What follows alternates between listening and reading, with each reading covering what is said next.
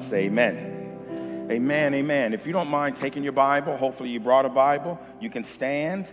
We're going to go to Romans chapter 5.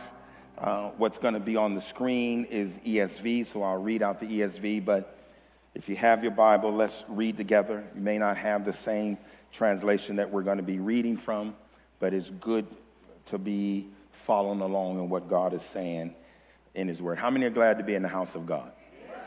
It's good to be here. Romans 5, verse 6. We're going to go down through verse 11. For while we were still weak, at the right time, Christ died for the ungodly. For one will scarcely die for a righteous person, though perhaps for a good person one would dare even to die. But God shows his love for us in that while we were still sinners, Christ died for us. Since, therefore, we have now been justified by his blood, much more shall we be saved by him from the wrath of God. For if while we were sinners, we were reconciled to God by the death of his Son, much more now that we are reconciled, shall we be saved by his life. More than that, we also rejoice in God through our Lord Jesus Christ, through whom we have now received reconciliation. Can you say amen? And you may be seated. You know, for all of us, I think in life, there's reasons on why we get reasons on to rejoice. I think for every parent, obviously, it's a joyful time and a reason to rejoice when a child is born.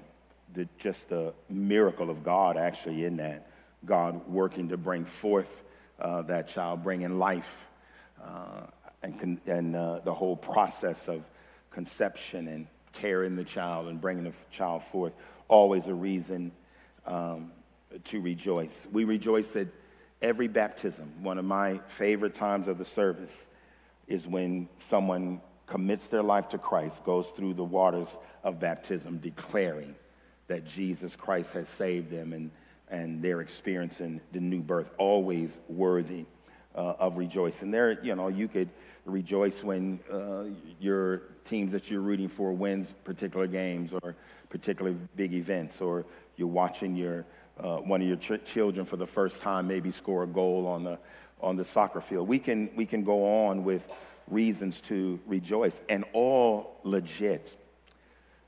I'm taking, though, the thought from this passage that Paul tells us that there is a reason to rejoice about salvation and what that means and why, out of all things to rejoice about, that indeed is the most prominent and permanent.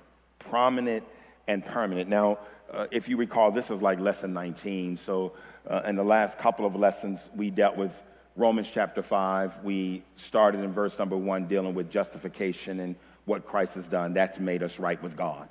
All of us are made right with God. We're justified because of what Jesus Christ has done on the cross. Because of justification, yes, we experience that salvation, but also peace with God. We stand in the grace of God. We got access to God.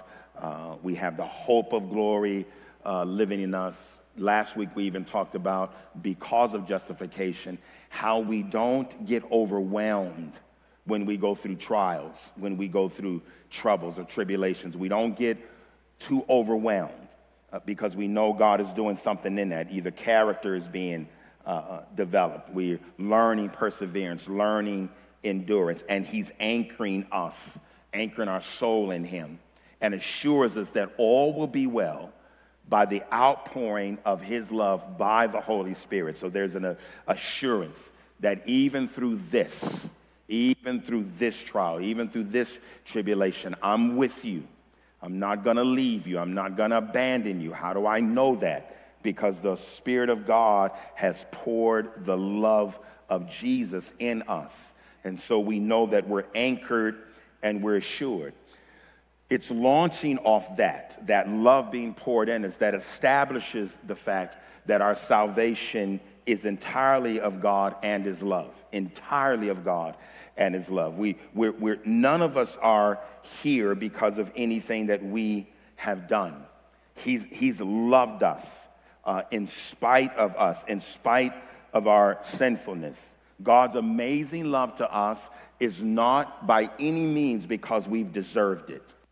None of us have deserved God's love. We just don't get there to where we deserve it. It's not, God's love is not based upon any track record of ours. As a matter of fact, it's not even a track record of ours that God continues to pour his love in us as if we're on the right track of performance. It's all about God's love alone.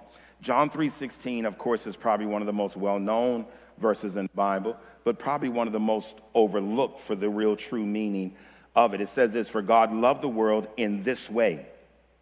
He gave his one and only Son, that whoever or everyone who believes in him will not perish, but have eternal life." That is a very straightforward, straight truth statement. There's just no way around that. If you believe in the work of Jesus Christ, if you accept that love, it's a guarantee you will not perish. You will not come to ruin. You will have eternal life. You can absolutely assure yourself that believing in Jesus Christ is an absolute assurance of eternity. This came about because love gave. God gave. God gave his Son. It's a love with a purpose. It's a love with a desired end. It's a love that convinces us of the reality and the truth of Jesus. Actually, the reality and truth that there is a God who loves us, who sent his Son, Jesus. And because of that, we're promised not to come to ruin. We're not to come to a place of perishing, which we'll address a little bit more. 1 John 4:9 says it like this: God's love was revealed among us in this way. God sent his one and only Son in the world that we might live through him. That's where new life comes. New life comes in Jesus Christ, in the work of Jesus Christ, and believing in Jesus Christ. That's probably not a message that's new to you, but just so that we get the emphasis of it, he tells us who this dying Savior was sent for. He distinguishes on the one hand that it's possible, it's rare, but it's possible that somebody may indeed die for someone who's an upright person, someone who you just out of just good character for whatever reason. Maybe you see them getting ready to get hit by a car and you push them out of the way with the risk that maybe the car may hit you. So out of good character, good nature, people might put themselves at risk. He said it's even possible that people will die for good people. And the construction of the Greek of there is usually people who will give themselves for someone that they're in relationship with. Probably one of the best examples is servicemen who might go in the way or cover up a friend while they're serving in the military, knowing that he may die, but hopefully it preserves the life of the one that he's fighting with. And all of those are things that are motivated because we believe that person is worth saving. We believe that person is worth saving. But can I just be honest with you? There is nothing spiritually worth saving about us. Nothing spiritually worth saving about us. He makes it real clear that who he's dying for, I guess this is one case when you can probably rightly use the word deplorables. Those of us that are helpless, those of us that are ungodly, those of us that are sinners, those of us that are enemies of God. It's not like God said, there's some good people down there that I want you to go die for so that they can be with me. No, he looked on the whole scope of the world and said, there's nothing down there but a bunch of ungodly, sinful, enemies of me, people who are weak and helpless. That's who I'm sending my Son to die for. It always astonishes me when I really come to think about how I am as a person, that sometimes I got to fight through my own mind of my own worthiness, and yet I read the Bible and God says, I'm dying for you. In your unworthiness, I'm dying for you. When you're struggling with your own self-esteem, I'm dying for you. When it feels like I'm unlovable and who would even care about me? And God says, but I'm sending my son to die for you. Sending my son to die for you. Helpless people, incapable of working any righteousness in of ourselves. We don't have the capacity from our deadness in sin to even bring up within us a righteousness that God can look upon and say, okay, that seems like somebody that I would be willing to die for. We're absolutely dead in disobedience, absolutely at a place where we cannot save ourselves. Even we see the great illustration of Nicodemus, who on all counts was what we considered a good Pharisee, a man who tried to live upright and by the law. And even when he went to Jesus to ask about eternal life, Jesus says, except you be born again, you can't even see the kingdom of God. In all of your uprightness and all of your goodness and all of you being a good Pharisee, you can't even see the kingdom of God unless you're born again. Just like we cannot produce our own natural birth, none of us can produce our own spiritual birth. As a matter of fact, the scripture even goes further than that and says that we weren't even seeking after God. We weren't even trying to find him, according to Romans 3:11. And so what Paul teaches us here, when we were still helpless, when we were still weak, when we were totally unable, when we were absolute ungodly people, so different from God, so different that the chasm cannot even be crossed. My ways is not his ways, and his thoughts are not my thoughts. We're so far from God and his holiness. There's nothing we can do to even bridge the chasm. I want you to understand this. No matter how hard you tried, you could never be like God. You could never be like his son, Jesus Christ, without the Spirit of God giving us an awakening. Awakening to the fact that we're dead in sin and we need a Savior. We're ungodly, we're sinners, we're enemies of him. And I know none of us used to go around when we weren't serving the Lord and say that we were enemies of God. That wasn't something that we would put on our business card. Hey, meet me, I'm Tyrone P. Jones, enemy of God. None of us would do anything like that. But the scriptures are real clear that there's a hostility between us and God, that there's a separation between us and God. There's not a seeking after God by me. There's a chasm that's so wide. I'm alienated from him. Not in the fact that I didn't believe that a God existed, but I'm alienated from him because I did not want him the Lord over my life. That's where the alienation comes. I'll take that fella who died on the cross that's telling me that I can be forgiven, but I don't want him being the Lord of my life. I don't want him telling me what to do. We want to have the ability to be the Lords of our own life. And Jesus says, the scripture says, that's who Jesus came to. People just like you and I. And on the one hand, you may think, man, it sounds awfully depressing. You said I get to come to church and I get a good message and I get to walk out of here feeling good, and you just cussed me out. You called me ungodly. You called me a sinner. You called me an enemy. You called me a rogue. You called me separated from God. I ain't doing a whole lot for my self-esteem. Good. Good. Good. Because you don't want to build yourself up in your self-esteem.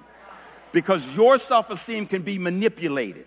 You can be feeling good about yourself today until somebody calls you a name. You can be feeling good about yourself today until you walk home and find out that your spouse has left you. You can be feeling good about yourself until you get that email from your child says, I never want to speak to you again. You can be feeling good about yourself till you go to work and the boss says that your job is finished. You cannot build on your own esteem. What we need is a Christ esteem. A Christ esteem that's established in my life because of what Christ is doing for us. Can you say amen? Shoot, and I forgot to say hello to the online campus. You've been joining us for the last 45 minutes. You just jumped right in. I mean, we just in it knee deep. I just cussed everybody out, but thank God for the blood of Jesus. Can we say amen? And so Titus 3:3-8 says it like this.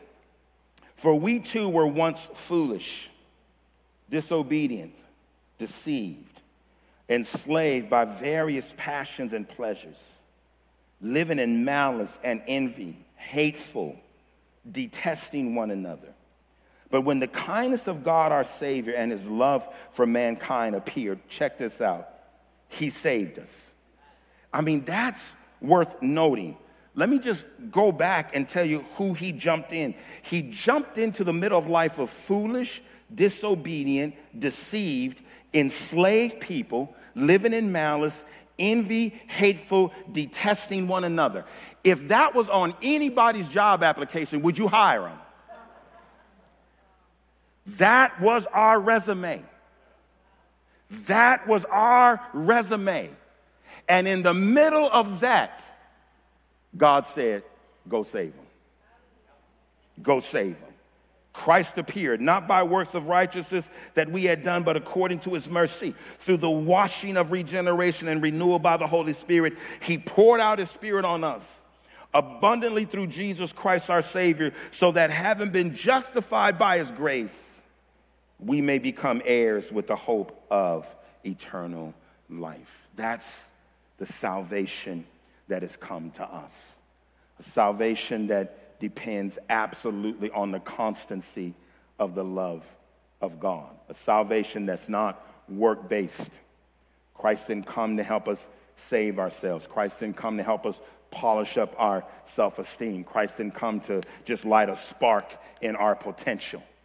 He came to save us from our sinful self, and he did it because he loved us. Karl Barth is noted as a great theologian, and he was in his own right.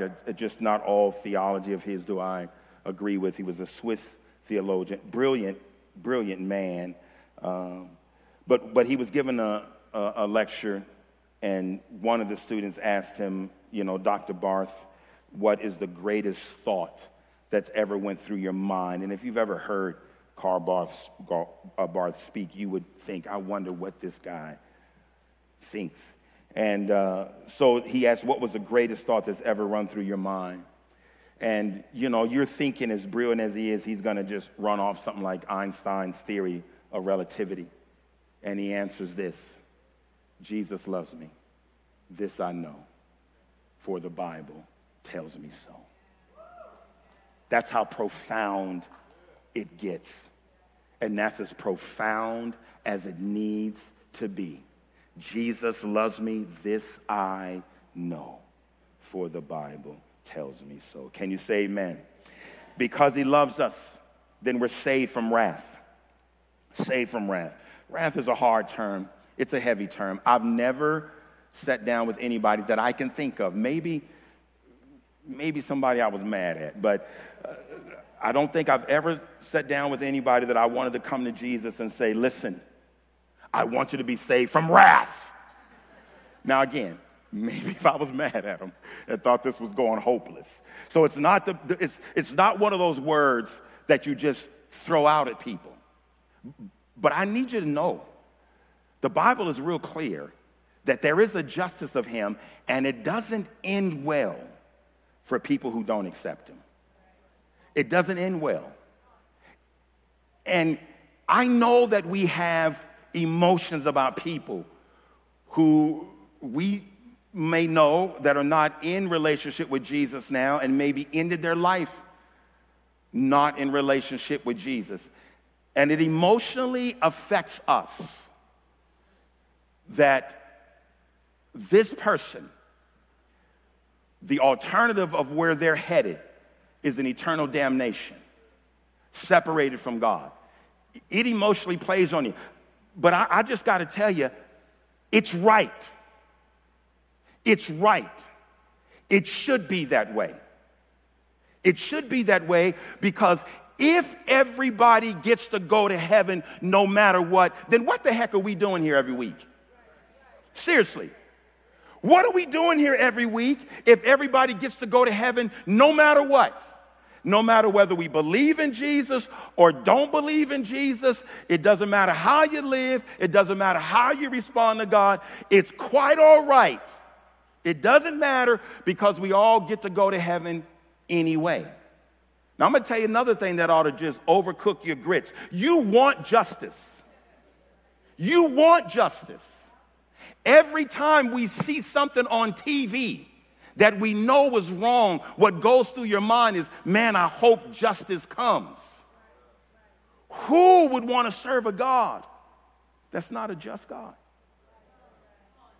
I was just talking to someone between first service, and he was talking about one of his relatives who just is so overwhelmed about all the unrighteousness in the world that he can't even fathom coming to church. And I say, that's the very reason to come to Jesus. Because the only way that we got an assurance of righteousness is that we do serve a God who does love and who is just. It's not two separate things for God.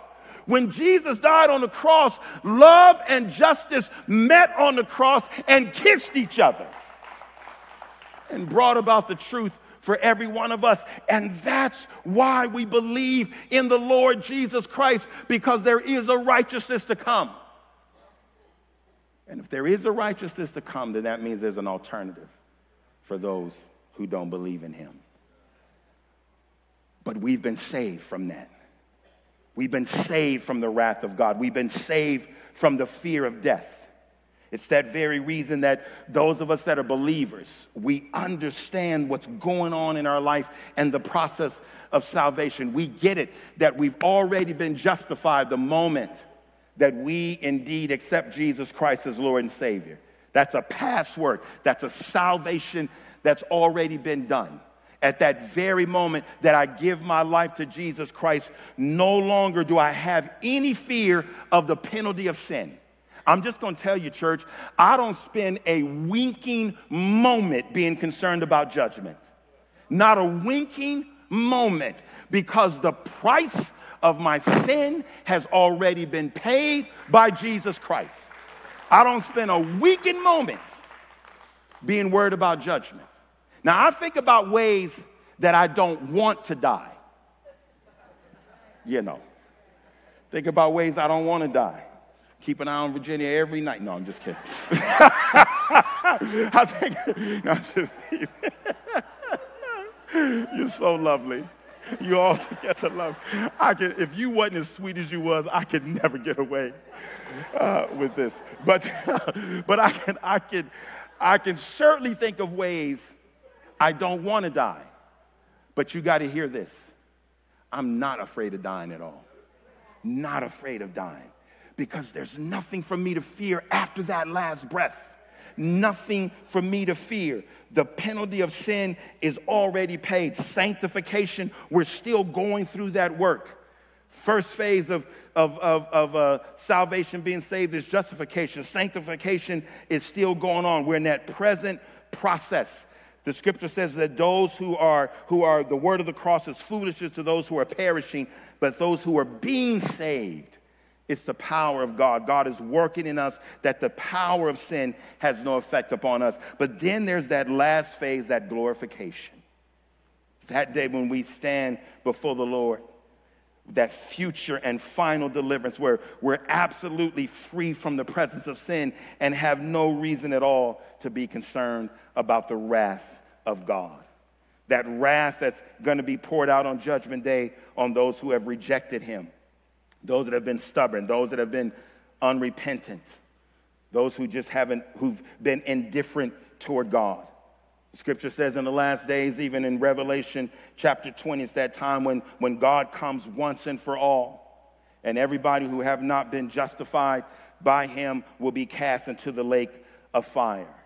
And so it's a big deal. This is a big deal that Christ has shed his blood for us. It's a big deal that God has extended his righteousness and extended his love. And he's the just one and the justifier of everyone who believes. And because of that, John 5:24 says this, truly I tell you, anyone who hears my word and believes in him who sent me has eternal life. Watch this.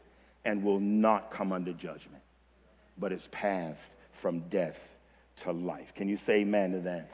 Passed from death to life. So we've been reconciled. Don't have to worry about the wrath of God. Here we are as enemies according to verse number 10, and we've been reconciled to God. Reconciled to him, brought in right relationship in spite of us at one time being enemies and ungodly and at one time being rebellious. We've been brought into a right relationship. Now we have the peace of living a life here on earth and all eternity with the God who saved us. He's reconciled us to him. We're no longer apart. We're no longer at odds. We're no longer hostile. We're now at peace with God. That's because of the cross. Colossians 1:21 and 22 says this. Once you were alienated and hostile in your minds, expressed in your evil actions, but now he has reconciled you by his physical body through his death. We'll reflect it every time we do communion.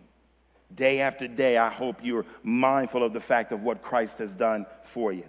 Body has been broken. Blood has been shed. It's through that death that we've now been reconciled. So watch this. So that he can present us holy, faultless, and blameless before him. That's the only way we get there is because of the blood of Jesus. You're not going to sneak into heaven. I'm telling you, you're not going to sneak in. You ain't going to be able to stand before him and just show yourself as if you ought to just have a right to get in. He's going to present us holy, blameless, and faultless. Now, if you're anything like me, it's hard for me to think of myself as blameless and faultless. I don't stand before you as Tyrone P. Jones, the most faultless pastor. Not at all. Blameless, holy, but that's what he's doing. He's doing that in us. When we've surrendered our life to him, he's doing that. Isn't it good news that the pressure is not on you for the presentation? Jesus said, you just believe in me and believe in the blood that's cleansed you. You trust in me and let me do the work. Let me be the one that presents you holy, faultless, and blameless. You know, there's a whole lot of joy in this. Think about this for a moment. Jesus Christ, the Son of God, is going to be so satisfied in the work he's done in your life that you don't even have to go meet God the Father by yourself. Jesus is bringing you up there and introducing you to God the Father. Here he is, Daddy, faultless, holy, blameless, because of what Jesus Christ is doing. And that's why we rejoice. I don't know where the worship team is, probably on the smoke break. I'm almost done, y'all. They need to get back in here. I'm almost finished. I got there a lot faster than I thought. Oh, there we are. Yeah, there we are. So that's why we rejoice. We rejoice because we absolutely know what Jesus Christ has done. Isn't that what Paul said? He says in verse number 11, so now we can rejoice in our wonderful new relationship with God because our Lord Jesus Christ has made us friends of God. Friends of God. That's why we rejoice. That's why we rejoice of the hope of glory. That's why we rejoice through tribulations. That's why we rejoice because of what God has done. It's a boasting word. It's a word of excitement and emotion. Every one of us, I'm telling you folks, we all going to have some bad days. We're going to have some tough days. We're going to have some challenging days. But hear me, nothing should be able to take away your desire and ability to rejoice that you have eternal life in Christ Jesus. At the end of it all, even if I couldn't fix the problem yesterday, I can wake up this morning just as joyful. Not because the problem's been fixed, but because I've been fixed. I've been redeemed. I've been set free. I got a hope. I got a promise. I am full of the love and the joy that comes from the Almighty God. The Spirit of God is living in you. That is a reason to rejoice. The world can go to hell in a handbasket, and we can still lift up our hands and shout hallelujah because we got a reason to rejoice. It's about the salvation of the Lord Jesus Christ. Everybody stand, if you would. Y'all owe me some credit too, boy. I got through this so fast. But you got it. Did you get it? Just tell me if you got it. Did you get it? If you get it. Prayer team, if you'll come, listen. I know this, that many of us can indeed embrace this message, celebrate it, declare victory, and we ought to. But I know this. There's something lacking in your life. There's something lacking in your life if you can't spend your day with an attitude of rejoicing. The only promise or the only people in the scripture that the Bible says have a reason to rejoice exceedingly above is those who know who their Savior is. If you're here and you're saying, I don't have that relationship with the Lord, I really want to get a hold of this rejoicing, this joy that you say you can have. Maybe, hopefully, you've come with somebody who's already exemplified that in your life. It doesn't begin with you meeting me. It doesn't even begin with you meeting anybody down in front of me. It begins with you meeting the one who died for you. It begins with meeting Jesus. Meeting Jesus. That tugging that you're feeling on the inside, that maybe you're thinking you're feeling a little nervousness and a little anxiousness. I'm telling you right now, it's the Spirit of the Lord getting your attention, letting you know that he loves you. He wants to live with you. He wants to be with you for eternity. It begins by you allowing Jesus to be the Lord of your life. With every head bowed and every eye closed, if you're here in the house and you haven't allowed Jesus to be the Lord of your life and fill you with joy, you haven't allowed Jesus to come into your heart and free you up from that fear of death, if you haven't allowed Jesus to come in your life and make you new, but you want to do that today, with heads bowed and eyes closed, if you can just lift your hand right where you are, and I'll pray for you right where you are. We'll celebrate with you. We'll join with you. If you've never made that commitment, God bless you there. God bless you, man.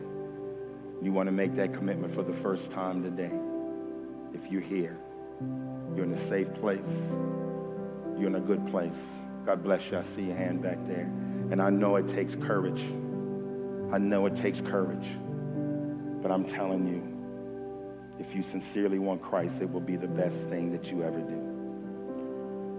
There's a couple that's made that commitment while our heads are bowed and our eyes are closed. Let's just pray together with those who've made that commitment. Those of you that lifted your hand, you can pray this with us.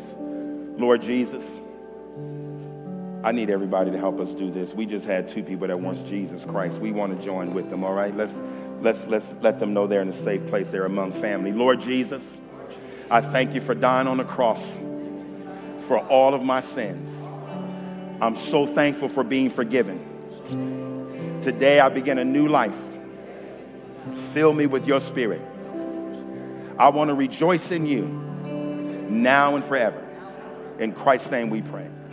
Amen. Amen. Let's give God a praise. He's worthy of it.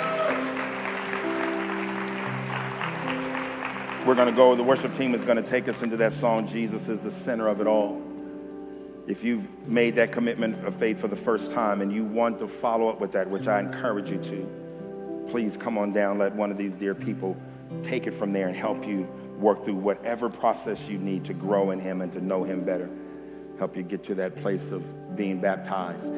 The team is here, though, for any other needs you have, whatever prayer needs you have or desires that you want to bring before the Lord and you want someone to join with you. They're here to pray with you.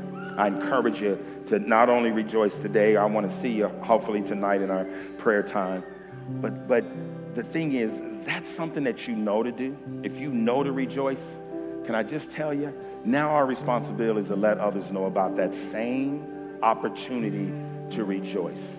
We got friends, we got family who needs this. We all know people who we desire to be happy. We want them to be beyond happy. We want them to be full of joy. And that joy comes from Christ alone. God bless you. Let's worship him. You have a great day.